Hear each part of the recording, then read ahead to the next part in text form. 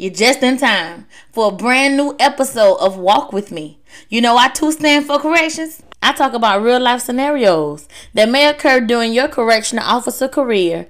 This podcast is for self-driven women desiring a more concrete foundation.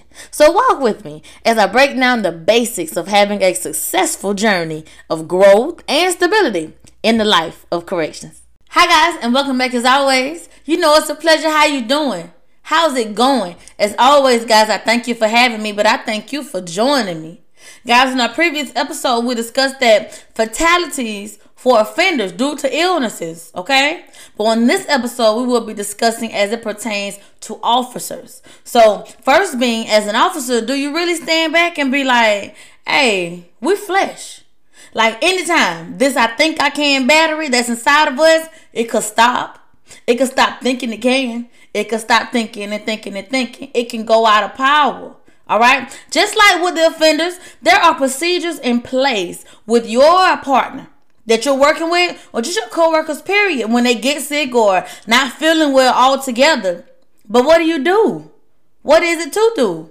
Who to call or what to even say or suggest? See, you got to think about whether your coworker can come to work sick. Will your coworker even come to work sick knowingly?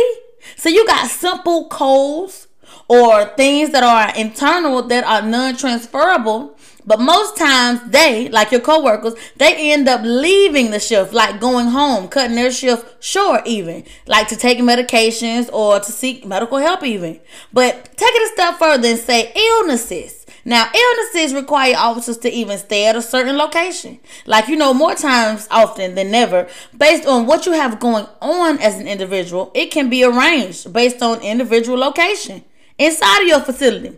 Now, what do you think I mean when I say that? Take a minute and think about that. What do you think I mean?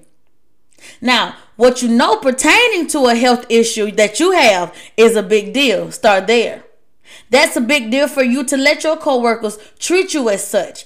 Allow your team to respect the fact that you have an issue that isn't contagious, but you may feel like, maybe I have a headache today. Maybe it's starting to get the best of me today. Or muscle weakness, or your heart's fluttering, or overheating, sweating type of episode. So you need to have another duty for that shift. You need to be assigned somewhere else doing something else for this particular day on this shift. Let that be all right. Let that be okay. See, severe illnesses that lead to fatalities, they float along the lines of you took it too far in pushing yourself. Yeah, you took it too far in pushing yourself when you got dehydrated. It's so important to drink lots of liquids when you're on shift and off shift when you're home. Okay, so the dehydration causes you to black out and fall out or pass out. And you won't recover the way you think you will. So what if you don't recover due to what you fell on or against? You have to know that falling for any reason is a risk because you will be in motion. You will be in stride. You will be on your way somewhere or doing something. So your mind is on something else. Then, boop, there you go. Depending on what or who you are around, it could and most likely not end well for you. So you have to pay attention to the signs that your body is giving you. Shit, your legs to not move one day to the next. Like you literally walking and one foot just be like, well, I'm going to take a breather right on here. I'm not moving. And down you go. Because you knew you should have stopped. You knew you had been doing too much. But little old you said, in a minute, I'm going to stop. And that minute just never came. Now, being depressed from something or someone in your home life can only get worse when proceeding to come to work anyway. I'm going to say that again. When proceeding to come to work anyway, after you're feeling depressed or being in a depressed state of mind, anything drastic or seeing an offender that looks or sounds as depressed as you feel can potentially be the last straw for you. Why though, you ask? Okay, because it validates that what you have going on is as bad as you think it is. And on top of it, you add a cherry on the top when you say, I'm going to do it by myself. See, there are procedures to go through that, wait a minute now, you don't have to have everyone in your business, but you have a chaplain and supervisors, and you can get the help and or time off that you need about said problem. See, there is a way to handle everything. You have to understand, in our days and lives, we are deemed strong. We are deemed capable. And we are deemed magicians. See, you overreact in the way that you have to respond to anything when you are mentally unavailable.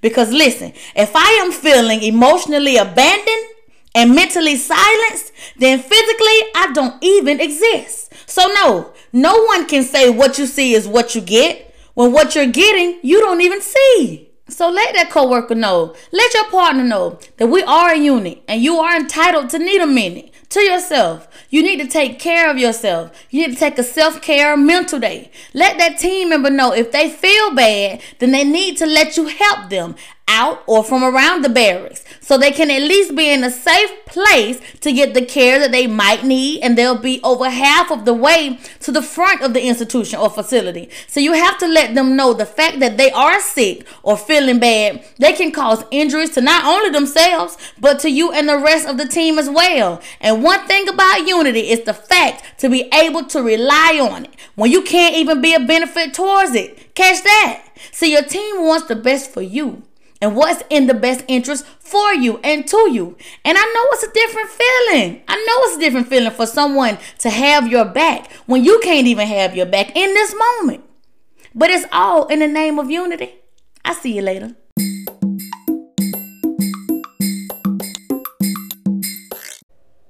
Donations, sponsorships, and advertisements are always welcome. You guys don't forget to share and comment as many times as you would like. Always ask me questions. I will always answer them, and I will always refer back to them in the next episode. So walkincorrections@gmail.com. Go ahead. I'll see you next episode.